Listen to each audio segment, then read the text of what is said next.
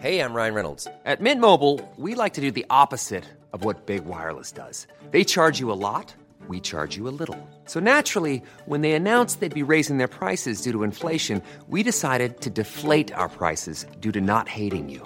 That's right. We're cutting the price of Mint Unlimited from $30 a month to just $15 a month. Give it a try at mintmobile.com/switch. $45 up front for 3 months plus taxes and fees. Promo rate for new customers for limited time. Unlimited more than 40 gigabytes per month. Slows full terms at mintmobile.com. This is the We Are Going Up podcast. We've got the Football League covered.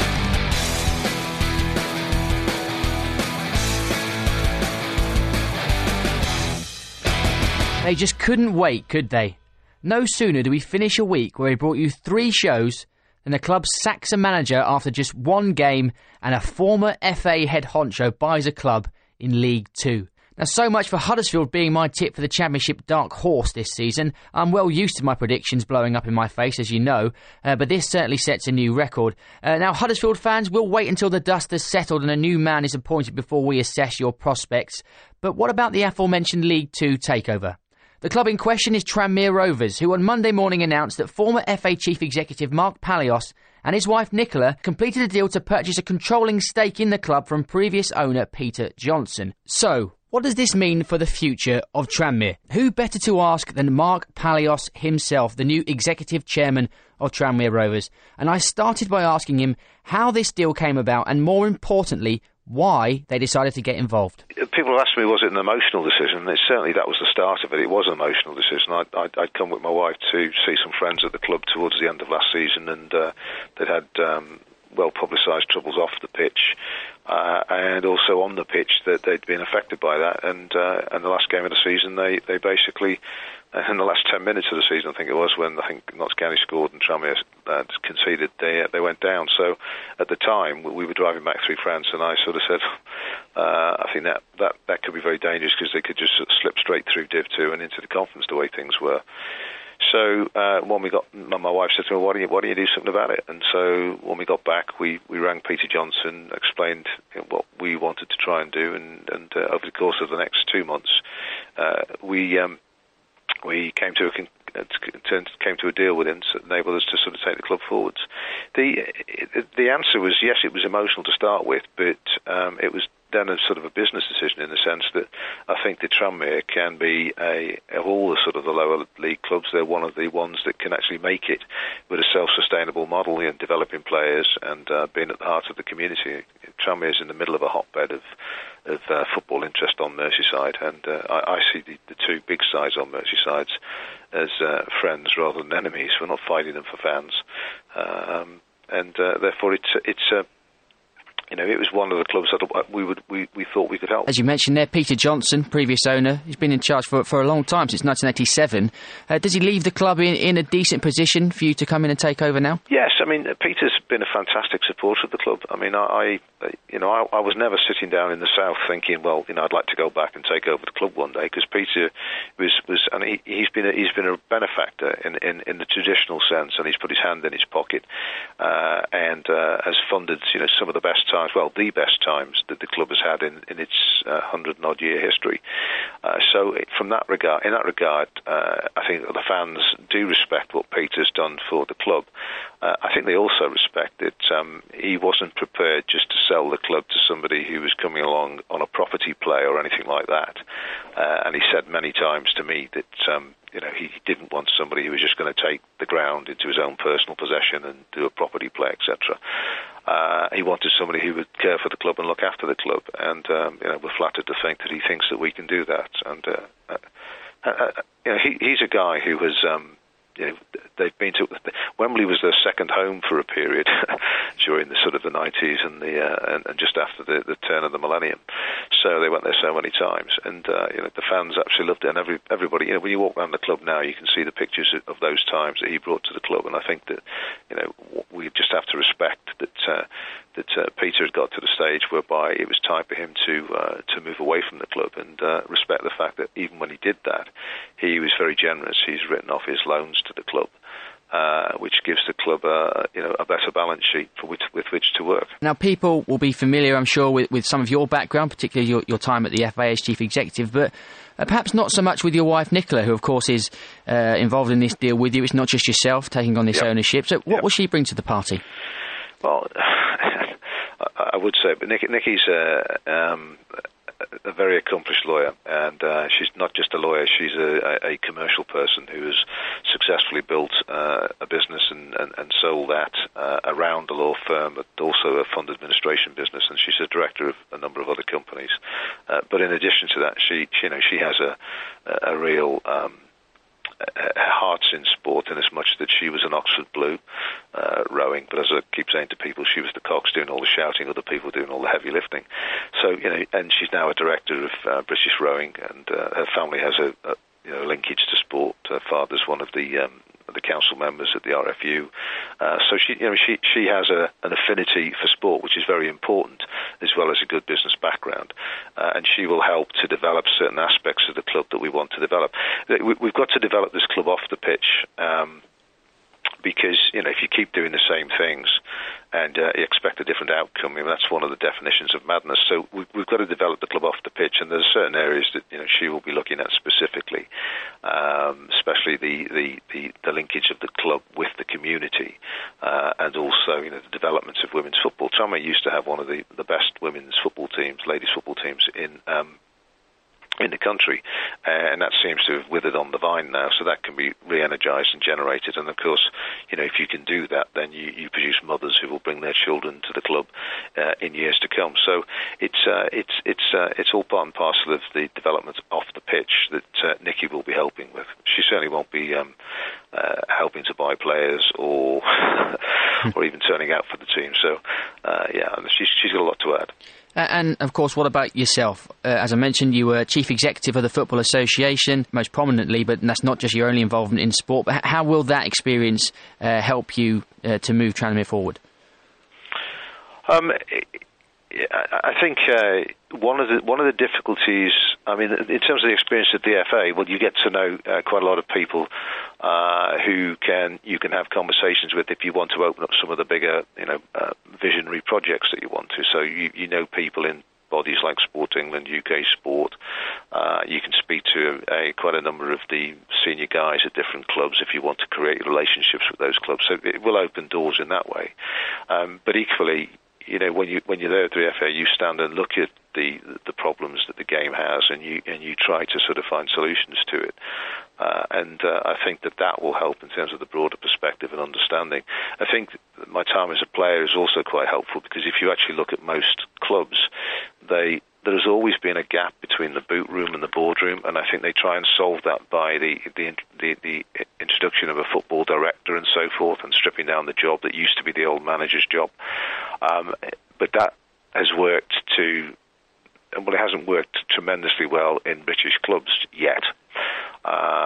But with my background, having been in the dressing room for over 17 years, then I can sit and talk to Rob, the manager, about various things, and we do already. And equally with my background with British Judo, where I have, with Clive Woodward and Dave Reddin, who's a sports scientist, now gone to the FA, and he was with the RFU when they were successful in the World Cup.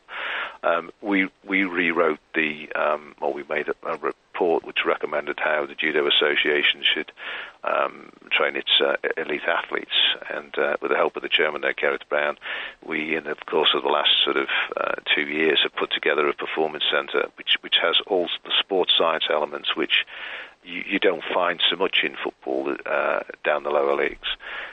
So we will bring that to the party. And I'll just say, the British Judo Association, the Brits took virtually all the medals in the judo at the Commonwealth Games. So they know a bit about what they're doing, and that type of thing helps to maybe add to what Rob is doing down on the ground, and at least gives him an understanding, because I've been out there on the pitch and understand it when there's a lack of confidence in the players, etc., and that type of thing. So I think there is a good relationship to be built with the manager. You played over 280 times for Tranmere. And I've been looking at the reaction from fans on Twitter and social media, and it seems as though it's universally positive. Everyone's happy that you're a man that knows about the club, who's got the club at heart. How important is it that you've already got that relationship with Tranmere? Well, I'll be blunt. I wouldn't have done this for any other club. I'd set my steerage for the next 10 years of my life was certainly not about sort of being involved in running a football club. And as executive chairman, I will be involved on a day-to-day basis. And that was only because it was Tranmere Rovers. I'm delighted that the fans have had the response that they've had. But I've said talk's cheap, and therefore it's for me and Nicky to go away and now start to deliver off the pitch. And in the meantime, it's for Rob to get the results on the pitch. Albeit, I'd say they need to be a bit patient because we're not bringing Abramovich's money to the club. We're not going to be investing heavily in the team in the very short term to take us up, because that's, as I say, that's a route to penury in the end. And therefore, we hope that they will start to see differences in the coming months that mean that we're developing the club off the pitch that gives a sustainable base for the performance on the pitch, and gradually we will start to move back to the potential that Tranmere has, and who knows where it goes from there. But for now, it's fantastic to see the support of the club. We got relegated last year, and yet we had the sort of second highest gate on Saturday at the first game of the season, and that just shows you. And Rob said to me, having come to the club, you just feel it's a bigger club than where it is at the moment, and I agree entirely with that. So, I mean, what would your ambition be? Obviously, short term, I think you've got to get in and assess the situation, and as you said, you don't want to drop through the divisions. I suppose a period of stability is required at this stage. But long term, how far back up the pyramid do you think Tranmere can realistically get in the current financial climate?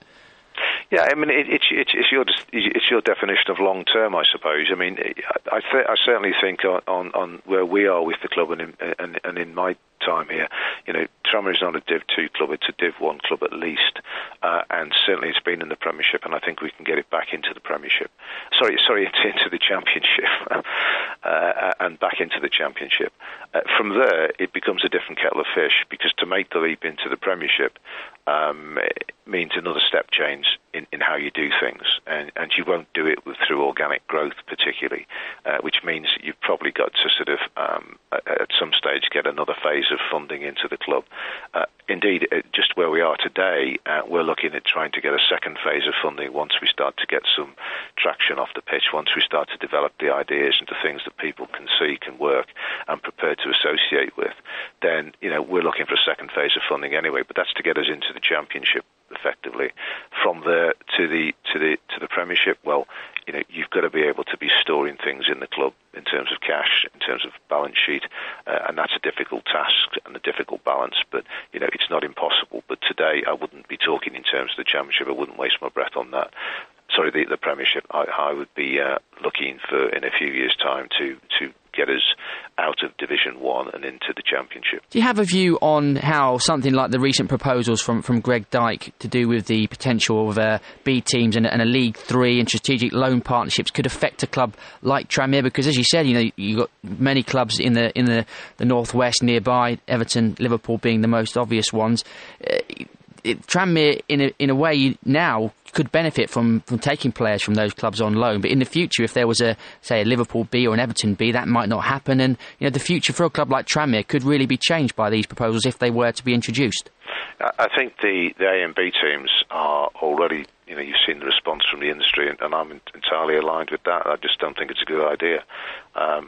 We saw on Saturday the Tranmere team, who had looked fantastic, playing a great style of football, playing in pre-season friendlies, and that's my point, that if you play in a pre-season friendly or in the antiseptic leagues that are the A and B team leagues, that as I understand it, then it's a totally different kettle of fish when you're playing in front of a paying gate from people who have had that they don't earn a lot of money, but they put a lot aside to come and watch the game, and it's a totally different amount of pressure on you. And I talk to people in the game, and the danger is that they haven't actually played and experienced that, and they just say, "Oh, come and see, it's fabulous style of football in our under-21s league." But actually, they're administrators who've never played it; they've never been there. And then when they try to find the player isn't there because he's just hiding 2 yards the wrong side of another player because he doesn't want to receive the ball. And because he's under pressure and doesn't want to lose it, and it is something that you can't translate to people unless you've been there. So I think the B team idea is absolutely, I think it's been canned, and I just don't think that was a good idea at all. And that was a Me Too strategy. They'd looked abroad and decided that this is something that works abroad. Well, yeah. strategies are not really the best way to go about things. The different set of circumstances we have over here, something that nobody else has, and that is a competitive professional pyramid. And as a basis of that, that's what I think should be used to be bringing players forward and being the finishing school, adding that touch that they can't get in the antiseptic surroundings of these sort of B-team or A-team games. And you know, that then takes me to the strategic loan partnerships. And strategic loan partnerships, I think, has something to it. And indeed, that's what we will be trying to do with Tranmere. But we'll do it on our terms at this point in time, because I don't think that idea has been thought through. But we can actually have relationships with the larger clubs, or have one relationship with the larger clubs. The only thing I would say is, and this is a commitment to the fans, that if we do that, then we don't ever surrender the ambition of Tranmere Rovers Football Club to always be a development club. But at this stage in our development, that may well fit, and that's what we would do. And of course, I mean, the true barometer of success, you can talk about developing the club off the pitch and everything, but you know what the fans will be interested in immediately is how they perform on the pitch. And are you hopeful of a successful, positive season for Rob Edwards and his team this season? Yes, I am. And indeed, being aware of that, I mean, I hadn't chosen Rob as the manager. He was choosing his own squad. It was all done before I came in. But one of the things that I did do is to talk to him before we came in to understand what his plans were, and they seemed sensible. I like the way he set about the job. I like the way he sets up the team. And all we could do in the circumstances was to make sure that we had sufficient money put aside, that if things were not going well on the pitch, then you cover off that contingency and you could supplement the squad. And that's what we have. We've got sufficient to help him with his squad during the course of the season, cognizant of the fact that he needs to really get a good start to the season, because by October we've had a third of our games through, and that really sets the tone for the rest of the season. So yes, it's right, and that's why you'd have to be very cautious when you say it is about results. You have to be cautious, because unlike any other business, that's the one thing that creates the greatest variable in the business. You can't predict as easily as you can other businesses what's going to happen. So when you look at this, you say, fine, let's be cautious about it, but let's be cautiously optimistic. And I like what I've seen so far, but I understand that Rob still has a few more additions to make to the squad, and that's what we'll cover off. Mark, thanks very much for joining us. Good luck for the rest of the season and for your time at Tranmere Rovers. Thanks very much. This is the We Are Going Up podcast. We've got the Football League covered.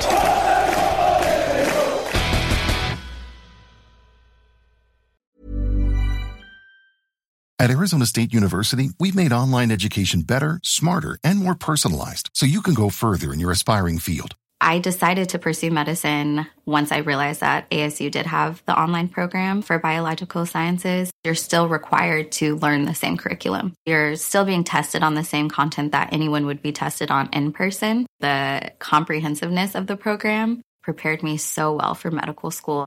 Explore over 300 programs at asuonline.asu.edu.